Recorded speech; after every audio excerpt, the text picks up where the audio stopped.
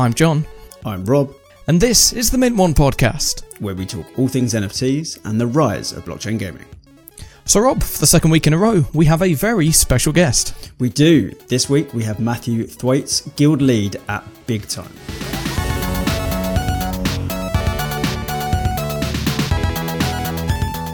Matthew, it's great to have you joining us on the Mint One podcast this week. How are you doing today, my friend?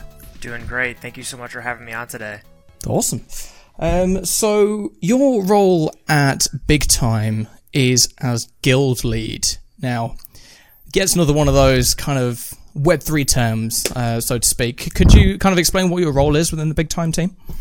It's interesting that you say it's a Web3 term because I actually think it harkens back more to Web2. When you think of something like World of Warcraft, where those were kind of the quintessential guilds. You had your Alliance, you had Horde, but in the last couple of years, it's taken on somewhat of a different definition. And when we talk about guilds in Big Time, we're actually probably closer to the Web2 definition than to the Web3 one. Essentially, guilds are large player unions, people who team up together, work together, run through dungeons, and then also own some NFTs as well. They're a big part of our community. They're a big part of the way they run through their games. And I try to be their single point of contact into Big Time. So if they have questions about blockchain or the game or upcoming releases, I'm the button they're able to push and come to. Awesome. So, obviously, you're talking to two massive MMO fanboys here in me and Rob. So, you know, both of us are, very familiar with guilds and with, being a part of these kind of massively multiplayer RPG worlds. But from a guild perspective and from a kind of a collective group kind of party gameplay experience, what will Big Time offer that's different from your traditional Web2 games, your World of Warcrafts, your Final Fantasies, Guild Wars, etc.? The main thing is innovative gameplay and ownership of items. Those two things, honestly. So our game is MMO style for sure, but it's a different style. There's no doubt on that one. It's like a mixture of World of Warcraft and Diablo in terms of gameplay, but it definitely does look different. And one of those things that's different is the character classes, which I'm sure we'll dive into here shortly. But you can switch between multiple character classes almost instantly inside of the game, and that's different, and it allows future gameplay expansions into a variety of different ways. But the main thing is the ownership. So I would argue that in a lot of Web2 games, you don't really own your items. You rent them. You buy them from the game manufacturer, and then you can use them inside the game, but there's limits to what you can do. You can't sell them. You can't change them. You certainly can't move them outside of the game. But by putting those items on chain or onto NFTs like we did, you do have that ownership. You can move them outside the game. You can trade them, and that's a pretty big change, particularly for people who really value cosmetics. Yeah, the game actually reminds me a little bit of WildStar. I'm not sure if you ever played it. It was a flash in the pan in the MMO world. It was yet another WoW killer that didn't go ahead and do any killing, but it was a brilliant game, and there's some parallels, and it was a real shame it didn't work out. One thing I wanted to ask about ownership. So obviously we're big proponents of ownership in gaming, and we firmly believe that Web3 will be an important step for the games industry as a whole. However, there's one common flaw, and I'd be interested to know how Big Time is going to overcome that, and that is pay to win. With ownership comes the opportunity for people to buy their way to the top of any game. And although it is counterable, not every game has managed to. Is that something Big Time have looked at? Yeah, we don't have any pay-to-win mechanics inside of our game, so it makes it pretty easy. So there are NFTs, there is land, but none of them contribute to in-game statistics or in-game advantages. So the items are cosmetic. They're like skins. They're skins that you can map over your swords or your weapons to change your appearance, but they don't give you a competitive advantage.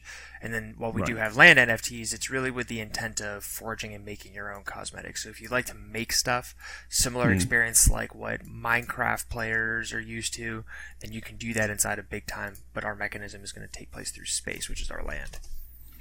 Okay. Awesome. I think from a traditional gamer's point of view, and as gamers, we inherently hate pay-to-win mechanics. I mean, just look at Diablo Immortal a couple of months back. It's glad to hear that Big Time's taking that stance that, you know, we're going to have NFTs, but we're not going to be play-to-win. We're going to do things in a way that's more kind of friendly to the players, let's say. So you touched a little bit on the types of NFTs in Big Time there. So from what I read on the website and what I've experienced playing the game myself, you've got your cosmetic NFTs, you've got utility, and then space NFTs. They're all obtainable either via gameplay or via the marketplace. And I saw there was a little kind of quote in your white paper that was along the lines of Big Time will never require you to pay to play any additional content in the game. So obviously that's not the case at the moment, but I wanted to ask that would there be, or will there be any plans, or are there any plans in future for there to be any NFTs in Big Time that can't be obtained via regular gameplay? No. Short answer is there's no plans. I was trying to think if there was even... there's certainly no discussions of it. I guess, like, theoretically, like, hundreds of years from now when the game is largely taken over the world by storm. Absolutely. No, there's no plans for that. And just to clarify, I mean, it's a free-to-play game right now. You do need a pass to get in. That pass really is similar to a code that a traditional gamer is able to acquire, and it just enables you to have access into the game, but you can't pay for it. And you can only get it from either a Big Time person or from one of our trusted partners. And if anybody tries to sell those passes, we actually ban those accounts pretty quickly. That's what I'd like to hear. Yeah, exactly. And I would be remiss if I weren't to plug that Token Gamer is one of those trusted partners, and we're giving away 50 Ruby passes right now on tokengamer.io. So I want to talk about the NFTs a little bit more, because I think space is a bit of a confusing one if you haven't looked into it. So when you guys first sent me a link to the spaces, I was trying to work out so they're utility heavy from what I can tell. But if someone were to go on nft.bigtime.gg, which is your marketplace, you'll see that they range from sort of $100 all the way up to multiple thousands of dollars for this game item.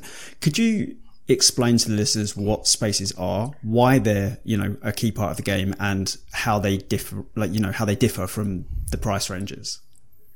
Okay, so what are they? Aesthetically, in your mind, the image I want you to have is, think as each space is a room in a house, and it's modular. So if you have more space, it's like adding more rooms onto your house.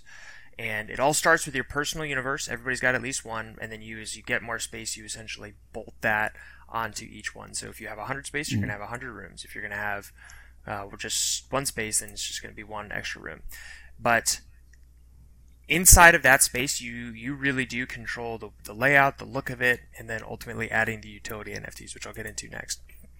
The idea is something like what you saw in The Sims. It's a very customizable area. What do you do with it? You use it for, one, as a communal hangout area for you and some of your trusted friends or guild partners, and then two, to forge NFTs. So if you want to make your own stuff, then you need to have space, and then to enable your forges or armories, where you can then make those items. They all bolt onto space. And so as you bolt them on there, you can forge and make your own stuff. In terms of the price and the rarity, and the size of it, larger spaces have like a larger square footage on the inside. Square meterage, I think, for some of the European crowd that is out there. I think I got that right. We do a bit of both. Do a bit of both, yeah. And more rare items can create more rare NFTs. So rare items right now generally range in the quantity of like thousands, whereas an exalted item is like closer to like single digits. Cool. Okay. Let's go away from the kind of the serious, your Q&A format, and into a completely kind of out of left field question here. What's your favorite class in Big Time? I think I'm going Chronomancer. Ooh, good choice. I spent most of the last few months doing as a Time Warrior to not much success, and Chronomancer is going a lot better, a lot more quickly. Rob, I wonder what your kind of stereotypical MMO character is. Are you the healer? You strike me as a healer. Oh, I don't like that I strike you as a healer. I want to strike you as a warrior that happens to heal. But yes, I do. I've played a healer for 10 years. Although I was playing Time Warrior on big time, so I'm having an identity crisis. But fortunately, and I'm too pleased with this segue not to point it out. We could talk about how the classes work in big time, because it's not the typical World of Warcraft where you pick a character, dump 1,000 hours in, and if you don't like your class anymore, well, that's that. So, Matt, can you tell us a little bit about how classes work? When you start the game, you can pick one of 4 character classes. And as you continue to play, you can pick up these items that are called pocket watches. Pocket watches is what your additional characters are tied to. So there's 4 of them right now. There's a possibility of more coming out in the future. But as you pick up those pocket watches, you can switch between them while you're either roaming the world or in a dungeon. And the upside of being able to switch between character classes, you can balance your party pretty quickly. So let's say you've got all the 4 pocket watches, and you got somebody who's like, hey, I want to be the Time Warrior. I want to be the tank character as I run through it. And you probably want to have a healer in any group. So you're like, okay, I'll be a healer this time, level up that character for a little bit, and then, hey, we'll swap over in the next one. You be the healer, I'll be the Time Warrior. The idea is that you can switch between your character classes to level each one up independently, but that cycles advanced players with new players, and additionally allows for us to expand in the future. So as we add more worlds, you can change the type of gameplay, add another character class that is optimized to that type of that new type of world and new type of gameplay. Cool. I've seen and also heard of and experienced in the game myself the concept of gears. Can you explain what gears are and how they integrate into that system? You mean like your equipment and stuff? Yes. Yeah. So there's gear can appear in different ways, and so you have like your NFTs, which map onto whatever your equipment is and completely change the appearance. So functionally, it'll still have the same stats, but if you want to change the way it looks and presents to other people, then that's what the cosmetic NFTs can change. The gear is tied to your pocket watch, so you can pick up a certain number of items based on your pocket watch. The more rare the pocket watch you pick up, the more items that you can carry on the inside of it as well. You can add that gear essentially into your inventory. So I don't want to be too positive, because I think that's boring to listen to. So one of the downsides, I think, of being able to multi-class on the same character is that people perhaps lose that sense of identity. A lot of people identify with certain classes. I'm using the identify in the old sense of the word. They'll identify with different classes, and they will.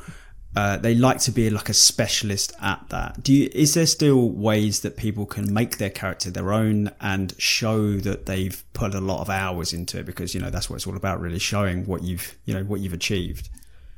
2 parts. I mean, if you want to specialize, you can. Nobody's forcing you to switch between character classes. So if you just want to tank all the way, or I think in your case, if you want to heal all the way and do nothing, no, I'm just joking. If you want to do nothing by that, you can do that to your heart's desire. Nobody's telling you to switch.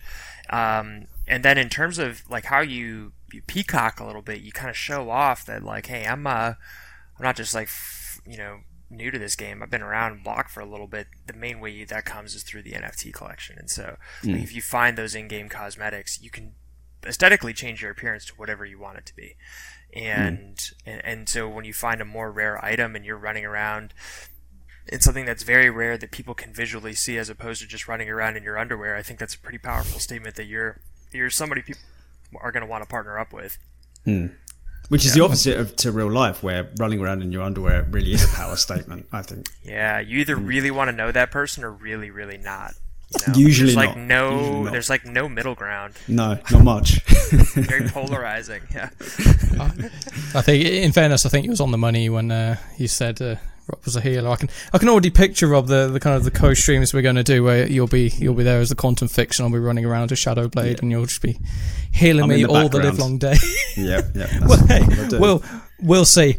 Just to wind the clock back a little bit, you mentioned, obviously, Rob, you're giving away some Ruby passes, I believe you said there. I was taking a look at the timeline for Big Time earlier today, and you seem to be in this early phase. I think it's called the Ruby Pass holder phase in your timeline at the moment, which is pretty much, the kind of closed out for, really.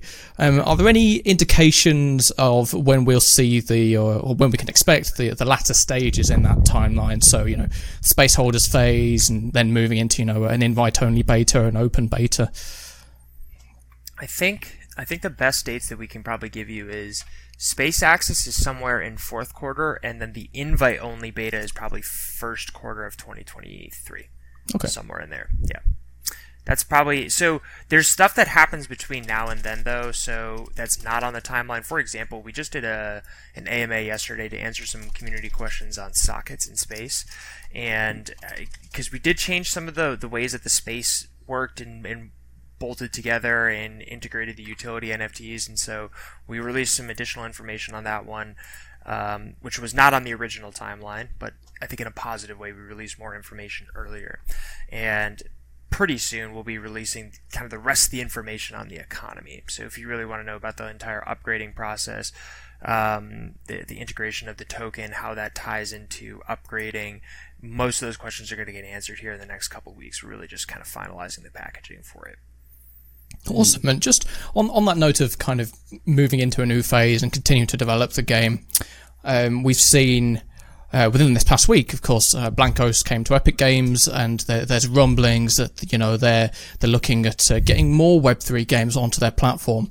Are there any plans at the moment for Big Time to feature on? I mean, not just Epic Games, but kind of any kind of medium platform, so you can appeal to a wider audience? Yeah, we've partnered with a couple organizations that I'll just collectively refer to as aggregators. And so with the kind of explosion in the number of Web3 games that's out there, there's a strong desire to have a Steam of Web3. And it's going to look a little bit different with the blockchain component inside of it, but there should be an easy way for people to find a variety of different games that's not just through brute force Googling or word of mouth on Twitter. So we've partnered with a couple of them. Some of they're all in various stages. None of them are well developed because it's still such a new space, and the number of games that have like an exploding star, have risen to prominence and then disappeared over the last 18 months has made some of that stability a little challenging. But we've been around for a while, so now we're able to partner up and establish more of those long-term relationships. The main thing, though, is that honestly, OpenLoot, which is the parent to Big Time, is kind of our aspirations. It's studio-esque in our ability to onboard other games. Yeah, that was my follow-up question to that. Is what could you tell us a little bit about OpenLoot and what role it plays, because obviously that overcomes some of what the Web3 Steams are offering with the marketplace and so on. So what is OpenLoot? OpenLoot is basically everything that a game needs to come to market besides the actual game development. And so if you think about all that goes into a game besides the actual core game loop, there's a ton. And oftentimes, somewhat tragically, the best game isn't the one that actually makes it to the end because of all those other stumbling blocks. So things like for Web3 games, they have particular challenges with it balancing the economy, incorporating tokens, blockchain in general, loot boxes, marketplace development, marketing, fundraising, all of those things. That's where we can do a lot to help out. And that's the end-to-end solution that we try to bring to whatever game wants to come out under OpenLoot using the model that we provided and were successful with during Big Time. And so we've partnered with 3 games so far, but we're reviewing game applications every day, and so there's going to be more coming. Fantastic. You briefly mentioned tokens there. Again, kind of looking into your white paper, you mentioned that at some point in the future there will be a Big Time token available after launch. Yeah. Are there any kind of inklings at the moment as to what that token might be used for, or what utility it might offer to the player? Yeah. So the main thing it's going to be used for is upgrading your NFTs. So let's say you find a level 1 sorters chess piece that's in the game, and you want to upgrade it and make it a more rare item. You go out there, you find that level 1, you bring it back to your forge, you combine it with the in-game tokens, cook it in there for a few days along with some other ingredients, and at the end of that is going to be a more rare version. It's going to be that higher level item. So it's a key ingredient for upgrading. I think it's important to say what it's not. There's not going to be an IDO. There's not going to be an ICO. You have to play the game in order to get it. And then perhaps most importantly, it's not tied to governance. So really, if you want to take a position inside of Big Time, it's going to come through space. It's not going to come through token. That's going to function much more like a in-game currency than anything else.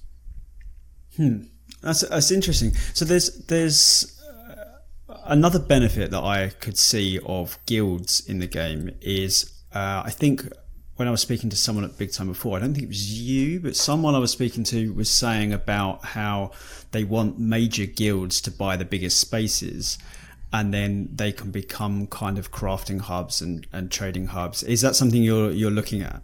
That sounds like something I would have said, even if it wasn't me. That's good that multiple people at Big Time are saying the same thing. Yeah. So yes, and broadly speaking, I view guilds in the future as being a large source of the supply of cosmetics inside of Big Time. So we don't sell any skins ourselves. Like, you can't buy a skin from us. They dropped inside the game, and then somebody put that on the marketplace on their own volition. Right. That's all from them. It's all player to players. And as that drop, I mean, just by natural supply and demand, there's a finite number of these items out there. The number that are going to be out in circulation is going to go down, and it's going to be other players or guilds who are putting them on the marketplace. They're really going to become the supply. So when they have big space and are collecting a lot of the tokens, they're going to be the ones who are generating those cosmetics for free-to-play or non-guild associated players to design, they're going to be the demand.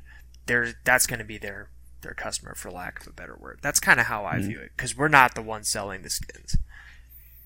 Okay, that's fair. Yeah. So there's one follow-up question I have to that. So you are obviously focused on a community experience and a very social experience, which I love, because I think MMOs have moved away from that, particularly in the last few years. I don't think they've quite realised. World of Warcraft came under so much criticism for it because, in the early days there were no quality of life tools, and people had to just become communities within the game, and then those communities have become like Method Esports was a WoW guild that built a community. So I do really like that, but my only worry for Big Time at the moment, or one of the few sort of concerns I had, was how group focused it is. It isn't particularly geared at single player games and single player gamers, and I wondered if it's something that you're looking at, and whether there's going to be more solo content coming. There is. That first time user experience, like you mentioned, is absolutely critical. Like, if you don't have somebody to immediately play with, you're like, man, I'm dying a lot. Like, this is not as much fun. That was my first time user experience, and we actually did respond quite a bit to that. Added some newbie levels and some newbie dungeons. But yes, I think it's on our timeline. We're going to roll out more of that solo gameplay that'll be a little bit easier to integrate in some of the additional worlds we're going to have. But absolutely, it's a big part of where we kind of need to go next to accommodate single players up to large group players. Good stuff. Awesome. Yeah. Kind of more into your ballpark of being kind of the guild lead. I'm a massive fan of group gameplay. I think some of my most fun experiences in MMOs have been, I don't know if either of you played Guild Wars 2, but the World versus World PvP was my life for 18 months, 2 years back in the day, and that just engrossed me. And I've never really found any kind of multiplayer RPG that's given me a kind of a similar PvP experience. And with Big Time having that kind of the focus on guilds, the focus on working with your fellow player, are there any plans in the future of Big Time to have these really immersive, cohesive PvP experiences where you can really build, strong bonds with your guild mates and with the other people that you play with? Yeah. Yeah, friendships forged in the heat of battle. No, I mean, it's like a real thing. Like, indefinitely in the future, I would say yes. We've done some internal testing with PvP. I've seen it. It looks good. It functions well. But the key thing that was challenging for us is balancing it right. Because if you launch a PvP that's not well balanced, like gamers will burn down the metaverse. And so, at least through the timeline that we've released so far, it's just going to be a PvE game with improvements to solo gameplay and more worlds and more content to play. But then after that, in terms of where we go next, we're kind of looking for some stronger signals from the community. Like, do you want PvP next? Do you want esports next? Do you want VR or console? We have some flexibility in terms of where we go in the future. And we really do kind of listen to our community of what one will be the most important for us to develop next. So kind of on that note, how, I know you've said you're flexible there, but kind of how flexible are you? Are you prepared to say, let's say internally you're thinking, okay, this will be our next development. If you have this kind of big kind of rush from the community that's like, no, we want this thing next, would you be kind of prepared to shift your development direction to kind of cater to what the player base wants at that moment in time? Yes. Good. and Perfect. You know, and let me tell you why. That's a very easy question for us to answer. When I think about what Big Time does really well, it did really well, is you put the user first. And we looked at, or rather the founders at the time looked at the battlefield of Web3 games that are out there, and they're like, hey, there's some problems. These are not fun games, and they're all built around some sort of play to earn mechanic. And it's not really a game, it's like a job. And there's not to take anything away from those games, but that's not what your traditional gamer is looking for. And so it was like, this need not be mutually exclusive. Bring that same quality of gameplay into Web3, and then give them the ownership part. So start with the user first. What does the user want? What does the user need? And I think that the user wanted to own their assets, and they want to have a better game in Web3. And that's always the way it's going to be. It's always going to start with the user first. So if all of our users are like, we want PvP over anything else, it's going to make that decision pretty easy in my mind. Okay. Yeah. If that was an easy question, I want to make it harder. Okay. So I've played a lot of MMOs over the last 20 years. So I've played quite a few MMOs, and there's always this dichotomy of the games that don't listen to their community, and then there's the games that have started to. This is quite a recent addition in gaming. It's the games that really want to engage with their community more and listen to what they want, which is great. And I think that is the best way to go. However, I want to know, how do you avoid the game becoming a kind of, have you ever heard the phrase, a camel is a horse designed by committee?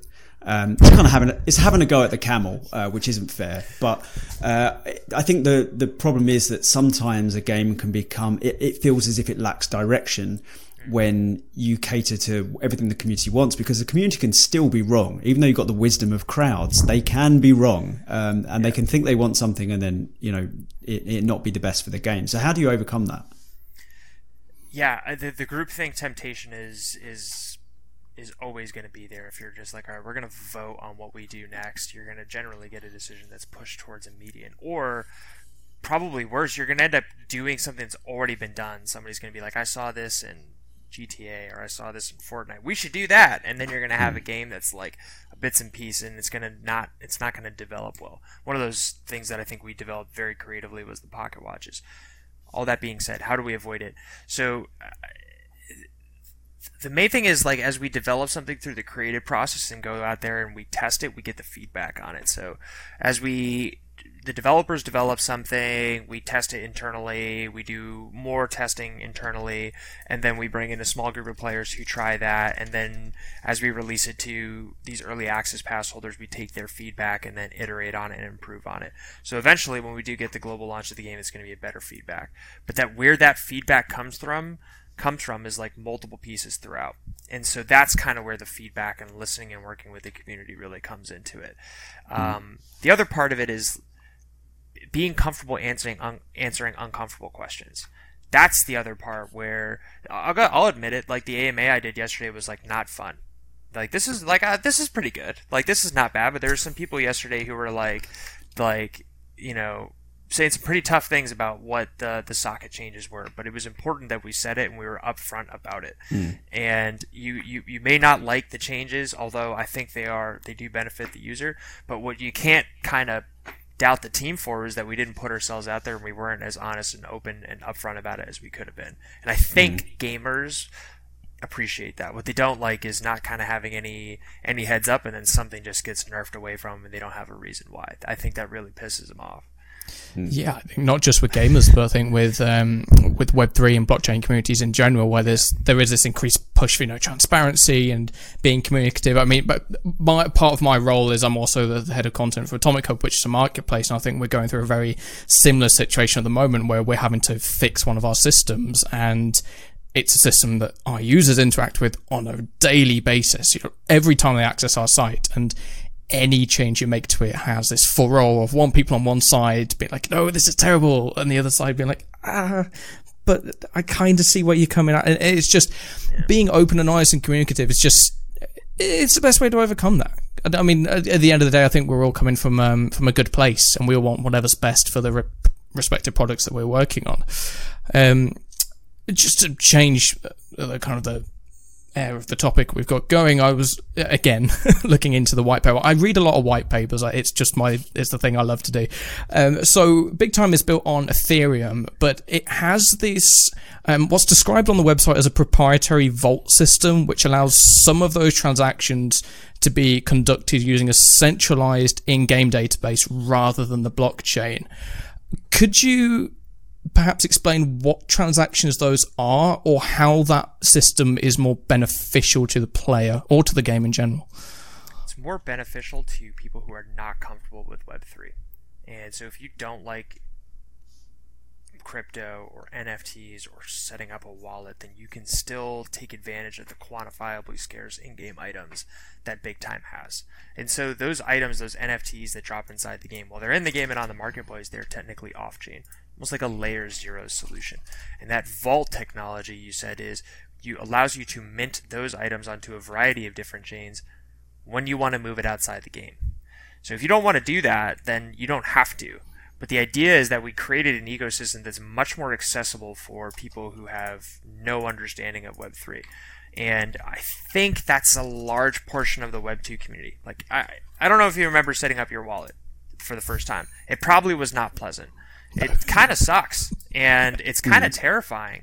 And a lot of people have not entered into Web3 games because of that. And so for us, we just made it very easy to get in there. And then with the fact that those transactions are off chain, it allows things like credit card purchases and bank deposits, which is a much more accessible, familiar system that we think is just going to give us a much larger player base. Yeah.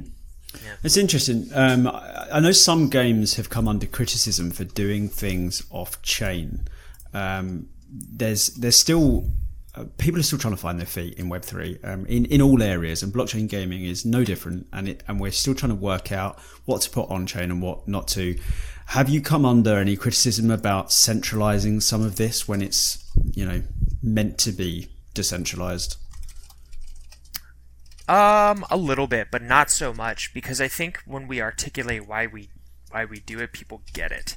And especially when you kind of recall like your first time setting up a wallet, it's kind of terrifying. And imagine if you just want to try out a game. It's like, oh, I want to try it out. Like you're saying, I got to set up a wallet and deposit this, and why do I have to attach this to my Chrome browser? What is this extension just to play a game? It gets confusing. And so the idea is that we think we're probably closer to like a Web 2.5 game, in that we think we're going to do a lot to build more trust in Web 3. And once people start using these NFTs and it's a seamless part of their gaming life, and they're going to like the rest of the stuff that also comes along with Web 3.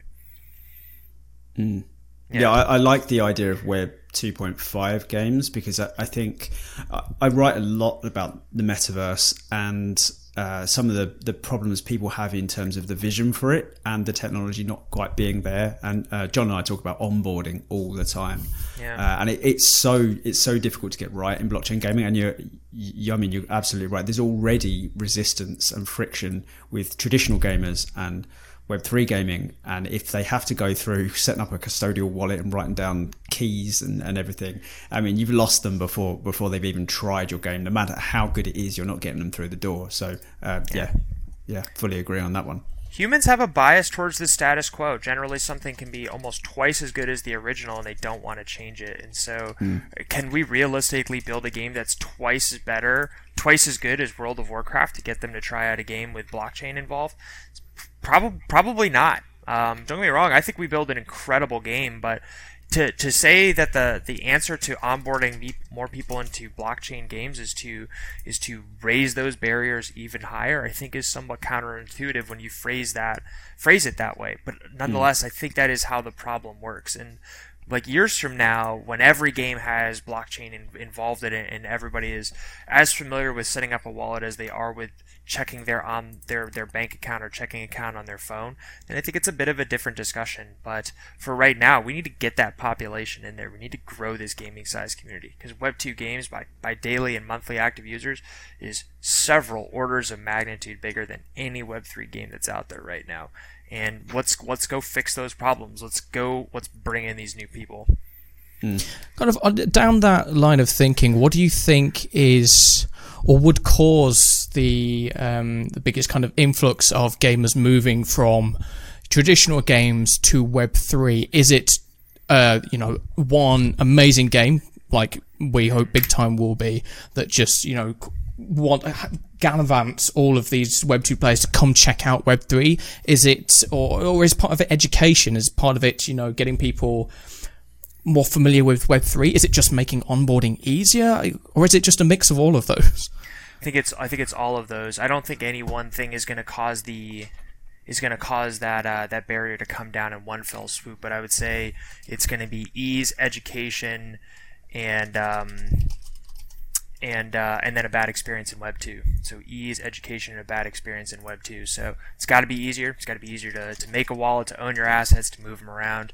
Education, you got to understand what the benefits are. Realize, hey, it's not all a Ponzi scheme. It's not all about like somebody trying to take you for a run.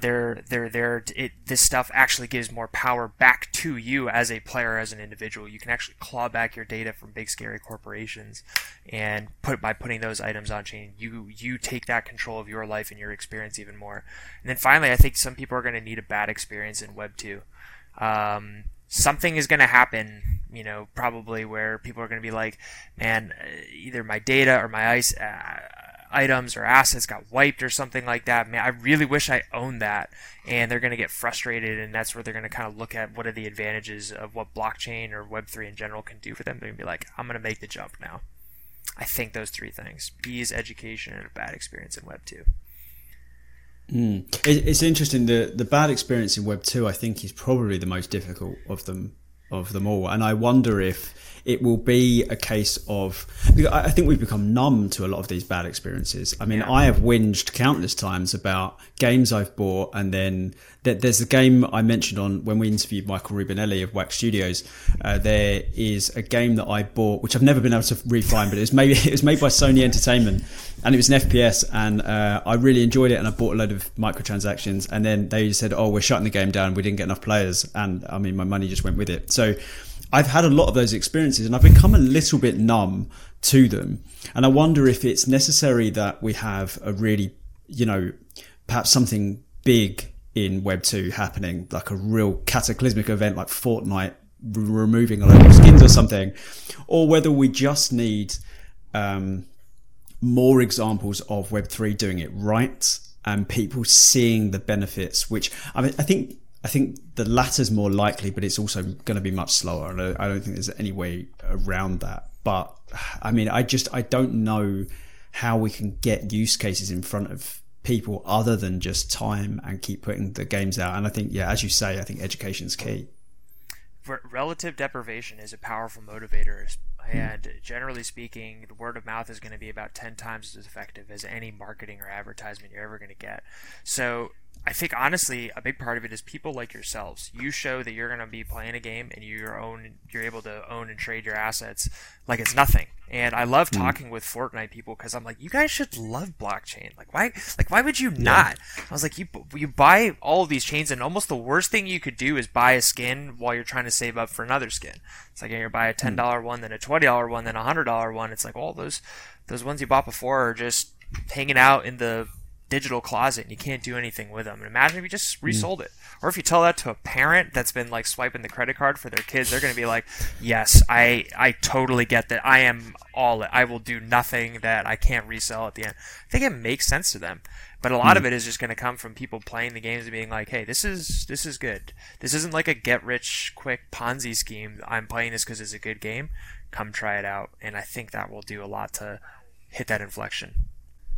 I'd never quite thought about NFTs in an MMO in particular in that way, and that the fact that, you know, going back when I was playing WoW or Final Fantasy or Guild Wars or whatever it is, the exact same thing would happen to me with cosmetics, and I think I purchased less cosmetics because of it. I'd always look at something cool and think, I really want that, but if I go to this dungeon, I'm going to get something cooler, or, you know, at this level, I'll get this cool. And you just, me personally, I kept moving on, and I ended up not really getting involved in cosmetics because I can never recoup that value. You know, I would use one cosmetic for a week and then, ooh, flashy new thing, and then, ooh, flashy new thing. And it just kind of turned me off it entirely. But I think that was something that in Web 3, where, you know, if I had a cosmetic and then was able to trade it on a marketplace, would really get me to interact with that system more. And the same with mounts, or, you know, any of these other, you know, cosmetic heavy systems in MMOs. I think it will entice players like me, and I'm sure many others, to interact with these systems more often, because there is more inherent value in interacting with them. Going back to the gameplay, Big Time uses procedurally generated instances, and you know, as someone who has run, you know, Sunken Temple, Blackrock Depths thousands of times, Copperbell Mines in Final Fantasy more times than I can think, having a procedurally generated dungeon to me is far more appealing than having the same static dungeon I run through 6 times an hour over and over and over again. So what do you think with dungeons being such kind of or instances rather, being such a core part of the gameplay, what do you think that adds to the player experience? There's a couple things. This is a good one, because this is like multi-part. So I want to first start off with, it limits cheating. It limits botting, because each time that there's a new dungeon and they're located in different places, it actually significantly reduces the ability for somebody to program something that can just like cheat and farm their way through, because it's different every time. Unless they make a sentient AI platform, in which case we're screwed anyways. So it does a lot to prevent anti-cheating. Number 2, keeps the content fresh. So it's essentially, nobody has run through every possible dungeon inside of Big Time. The layout, the loot, the enemy on the inside each time is different. So it's a fresh experience every single time that you run through it. And then number 3, like, it makes it exciting, I think. Like, as you go through it, you're like, maybe I dropped into a dungeon before this, but it's now my chance of like finding an NFT or a different like cool in-game item is totally reset every single time. It's like rolling a dice, you know. It's what you roll on this time. It has nothing to do with what happened the previous time. So if you're looking for in-game stuff and you want it to be cool, that keeps that experience fresh and new for you. That's a good answer, particularly with the botting. I hadn't thought about that. Botting is a big problem, particularly with dungeons, because of the layout. I mean, you can just key map almost, and in the simplest way, like botting in the most simple way can still be effective. There is one question that I must ask, because as you know, we have a streamer at Token Gamer called Super Dope, and he plays Big Time a lot and is a big fan of it. And he had 2 questions, and they're similar. So one is about whether you will add quests into the open world, so there's more to do in the open world, because most of it's instance at the moment. And 2, is there going to be storyline implemented into the gameplay, which kind of, you know, ties in with the quest as well, I guess? Yeah, yes and yes. So number 1 is, there will be quests and an ability to interact more substantially with the lore in our next world, which is Epic City. It's an entirely different world, which we have a different name for it inside the game, but for people who are not as familiar, it's like a different world. It looks different. It's a different style of gameplay. There's more of these individual type quests, and additionally, it allows you to do things besides just like combat and orientation. So the gameplay will be pretty different. And each time we release a new world, we've got like 4 or 5 worlds lined up over the next couple of years. The gameplay will be very different each time. It's not just going to be more iterations of what you can currently do.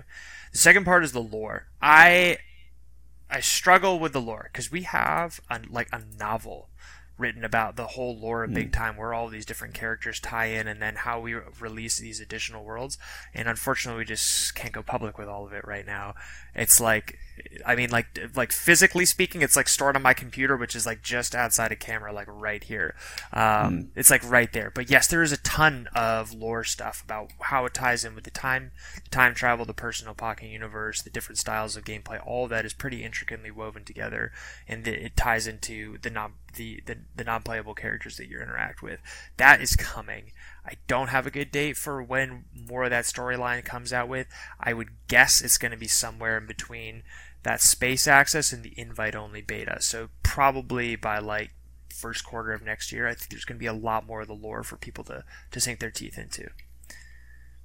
Awesome. Yeah, I like that. Fantastic. Well, I hope Super Dope's happy with those. With those answers. Yeah, I think I've been watching a bit of Super Dope play it on stream. He's been loving the game so far, and I've yet to play it on stream. I have played it off stream, but I am very much looking forward to sharing Big Time more with our followers, and getting reviews out, getting that content, because I think it really is, it's unique when it comes to Web3 games at the moment. And I think both me and Rob, we've talked about really cool trading card games that have NFTs in them at the moment, or really cool games in other genres, but there's nothing that scratches that kind of that RPG multiplayer itch in this Web3 space right now, quite like Big Time does. And I'm looking forward to playing more and more of it. I think before we head into the kind of the softer outro-esque questions, or heading towards an exit, let's hit you with the last kind of big one, which would be, what do you think is the biggest problem in blockchain gaming now? And we've talked a bit about play to earn versus playing for fun, and onboarding, etc. But what do you think is the biggest problem right now, and how do you think we go about fixing it? The number one problem I have with blockchain gaming right now is trust from non-players. That's the biggest thing. Like when I reach out to like a Twitch streamer who plays like Valorant or something like that, a substantial portion of them, as soon as they hear the term NFT or blockchain, are like, don't care, don't want to listen to it anymore. That's externally facing. I would say the biggest problem I have with blockchain gaming right now is that there is a strong emphasis on play to earn, and that has dwarfed the game part, the play part.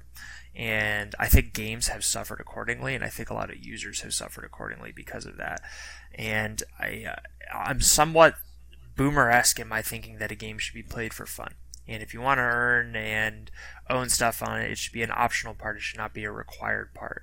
And I think that's super important for onboarding new users. But also, I think a lot of people have tried to sell some snake oil with play to earn games and some perfect tokenomics that they just tweak some little things and they got it just right. Now everybody can be a millionaire by playing their game. I think a lot of people have had really bad experiences with that, and it's done a lot of bad press, honestly, for the rest of the blockchain community. So that's my biggest problem with blockchain gaming right now. So before we get to these soft questions, I'm going to chuck in one more curveball because it's 11:52 you like your surprises, at night. Yeah, I feel like maybe I'm grumpier at night. I don't know. Who knows?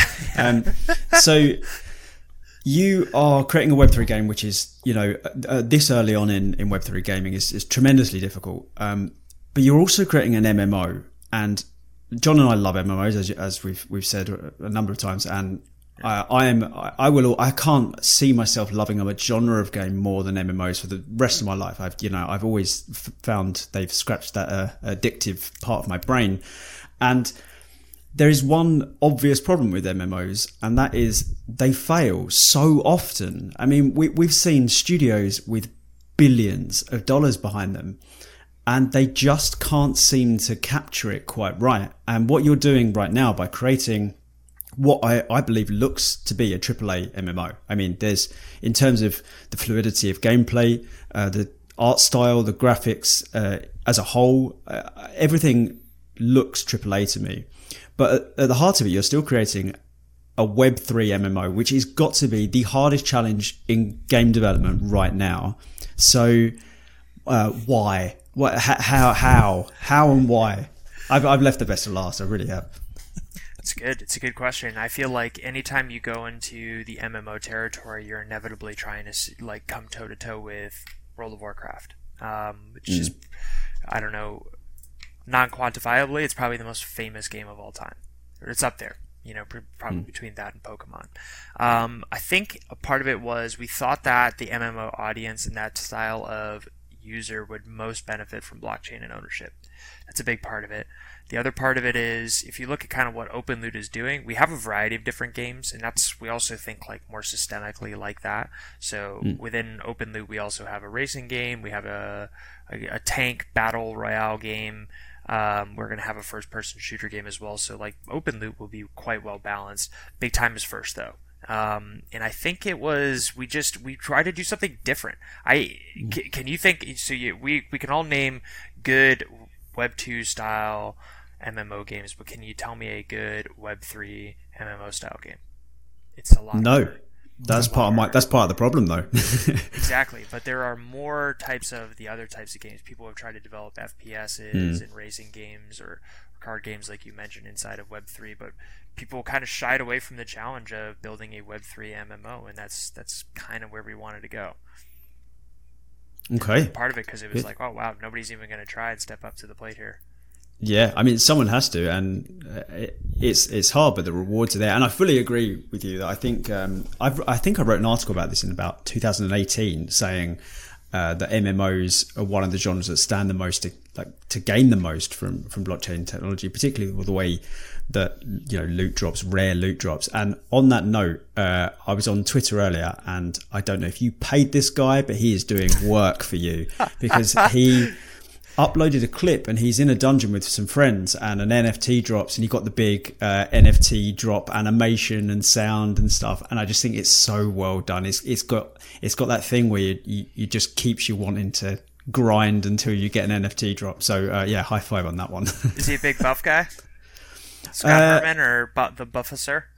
The Buffessor? I say it wrong every time. I don't think it was him. I can't remember. I didn't follow him. It's just because I interact with so much big time stuff. Twitter was ramming it down my throat. I appreciate it because it was really good content. But yeah, I love that NFT drop thing. If they posted it on Twitter, we didn't pay him. No, I was being a bit totally facetious serious. with that. Yeah. No, totally. No, but I mean, I want people to know that. Like, we didn't pay for any. We didn't pay for a single one of those posts. None. Like, there are some people who play big time on our Twitch, but that's it. Yeah. Everybody else is like, that is organic. Because part of it too is like, Web3 people can smell a shill. They can really smell it. Especially now. Yeah, especially now. So if they go on there and they're like, big time, best Web3 game, best good times, like everybody's gonna be like, no. But it goes a lot farther if people do it organically. So it's like, all right, we'll just make a game that's actually enjoyable.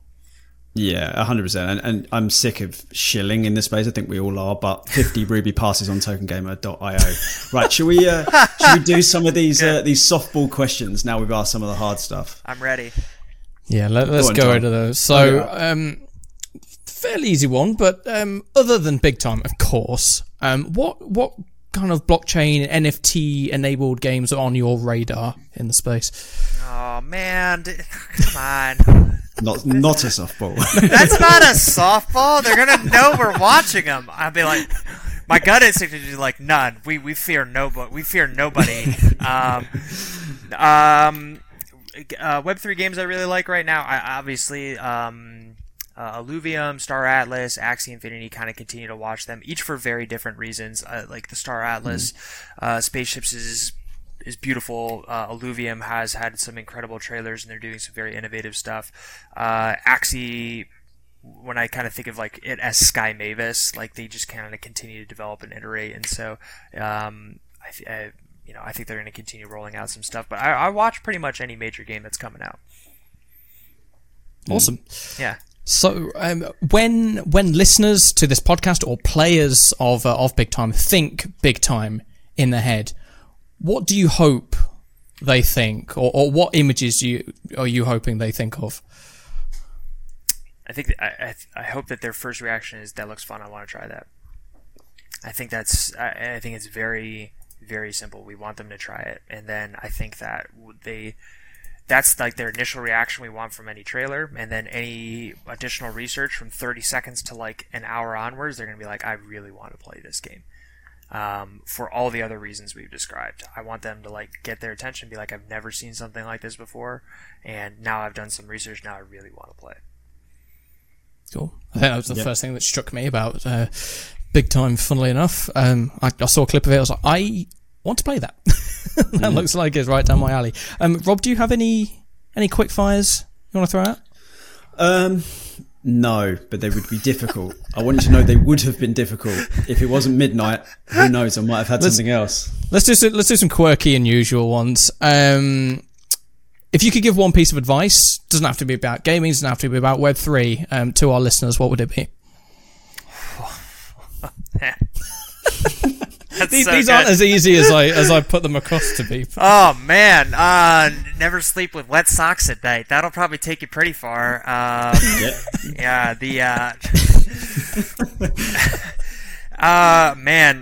Always tip your waiters. If you're trying to get involved with a Web3 project, make sure you trust the team. They have good experience and you believe in what they're doing, and it's got to be doing something different. Don't bet on the Jets for football. I mean, I'm trying to hit as much like quick stuff. Like, what can you take with you forever?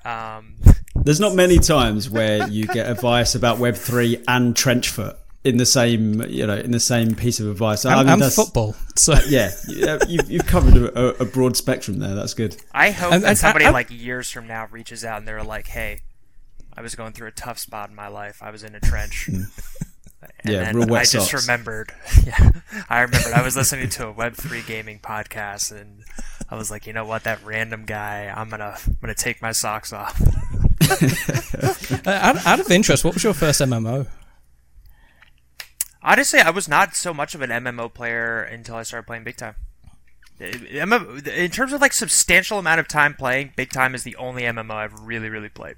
For me, God, I kind of hate answering this question because it dates me, but like my formative games when I was growing up was obviously Pokemon, Zelda, Halo, and Super Smash Brothers. And each very different kind of like styles of gameplay. They're very individual, up to like Super Smash Brothers, which for me will always be about the memories of like playing with other people, and you can see some of those mechanics inside of Big Time, and that really does appeal to me. Yeah, that definitely puts you in my age bracket rather than John's, I think. Yeah. Well, you were selling this. What was that random PS2 cosmetic looking thingy you've talked about on the podcast before, Rob? That dates you more than Smash Bros. I don't even know what you're referring to. It's like game. Oh, we'll that discuss shows it my after. age. I can't even remember what you're talking about. I'm so old. We'll discuss it afterwards. But anyway, before we wrap it up, Matt, anything? Is there anything to add from your side, or anywhere, or any websites, any socials that you would like our listeners to go and check out? If for some reason you're not fortunate enough to get one of the Ruby passes from the fantastic people I've been chatting with here for the next hour, check out our Twitter and check out our Twitch. We do giveaways pretty frequently through the two of those things. Honestly, Ruby passes are for people who are going to play the game. Like, it's not how much money you have, it's not who you know. If you want to play the game, then we're going to be able to get you inside the game, and that's generally the conduit that we use it for. So either Twitter or Twitch. But again, I can't. I'm going to help Shill here. Check out your guys' website. Go get a Ruby Pass there. Start playing the game. We'd love to have you guys in there. Awesome. Yeah. Well, I think that is everything from us, Rob. So Matt, thank you very much for your time. It's been a pleasure, and I am looking forward to playing some more Big Time for sure. So thank you very much, and yeah, hopefully we can talk to you again soon sometime. Fantastic. Love it, guys. Thank you so much. This has been a very enjoyable AMA. Way more enjoyable than some of the ones in recent memory, but thank you so much. Looking forward to it. Looking forward to chatting again. Thanks, Matt. Thank you. All right, guys. Okay, thank you very much to Matt for giving his time to be on episode 39, and as I just said to you, Rob, I think that's possibly one of the better episodes we've done so far. It was a really nice flowing discussion. Matt was a great guy to talk to, and yeah, it's nice to just get three MMO nerds in a circle talking about all the cool things we like. Yeah, that's it, isn't it, really? Like, I'm happy to talk to anyone about MMOs, so but usually that gets you shunned on the bus, so it's nice to have a platform to do it. But yeah, Matt was such a great guest. I enjoyed that episode. That was good stuff. Yeah, I'm looking forward to playing some more Big Time for sure. Rob, where can we find you? You can find me on tokengamer.io, where we post daily blockchain gaming news, reviews, interviews, everything, lots and lots of different types of content. And then YouTube/tokengamer news, which is video content where we're posting stream highlights and other bits and pieces. What is series where we look at games in depth from a sort of a beginner's perspective. Then we have twitch.tv/tokengamer, which is Jonah, super dope, who is playing a lot of big time, actually. I'm not sure what he was playing today. I think he was doing a very controversial tier list of blockchain games, which always goes down well. So he was doing that. So make sure you keep an eye out for that. As I shielded several times, we're doing a giveaway of 50 Ruby passes. So if you want to play big time, enter that. 50 passes for free entry into the beta. I think that's everything. Where can people find you, Mr. John? So, Mr. John. Oh, I've gone up in title. Other than Squire John or whatever the medieval term you want to call me. Surely anyway, Squire's worse than Mr. I'd be suggesting you're my Squire. Which would be... Yeah, I hadn't thought about it like that. I mean, you're welcome to Squire for me. I haven't got much call for it. But I think as we establish in this podcast, you're the healer, so I think the power dynamics already... That's true. You can't be the roguey class. I need you to be like a tanky dude on the front line if I'm going to heal you. I'm not healing some guy who's sitting in stealth. Come on now. That's true. Hey, when there's some big old... bosses and dungeons and bit. We definitely need to play big time together at some point. I think it'll make great content. Anyway, outro rather than us rambling. For where you can find me and what I do, it's nftinsider.io for the latest NFT news. We've been talking about all sorts of stuff. It's been a very busy week in Web3. As I said in the pod, Blankos on Epic. There's about 8 esports orgs have partnered with Guild of Guardians. Oh god, there's so much stuff that's gone on. Newsletter from us, interviews from us, all that cool stuff. It's nftinsider_io on Twitter and Instagram. Those are our 2 most prominent socials. Giveaways, retweets, fun stuff. There you go. For me personally, it's at Hydropowered, HYDROPWRD on Twitch, Twitter, Instagram, TikTok, Clubhouse, and all those other fantastic platforms. Twitter would be the best one for daily tweets, although I'm now streaming every Wednesday. I was hoping to stream today. We're recording this on Tuesday. The Blockchain Brawlers open beta was supposed to go live, but here there's a delay. So fingers crossed. By the time, I think by the time this is live, you'll have already seen me streaming Blockchain Brawlers. But there we go. And that is, I believe, everything from me. So, Rob, anything to add? No. Okay, good. Episode 39. Of the Mint One podcast. Guys, thank you very much for watching. If you watch us on YouTube, like and subscribe would be fantastic. Hit the bell icon, be notified of our latest videos, and leave a comment with people you'd like us to interview, topics you want us to discuss, all that good stuff. And if you're on Spotify or Apple, a 5-star podcast review would be amazing. So there we go. Thank you very much for watching, and we hope you tune in again next week.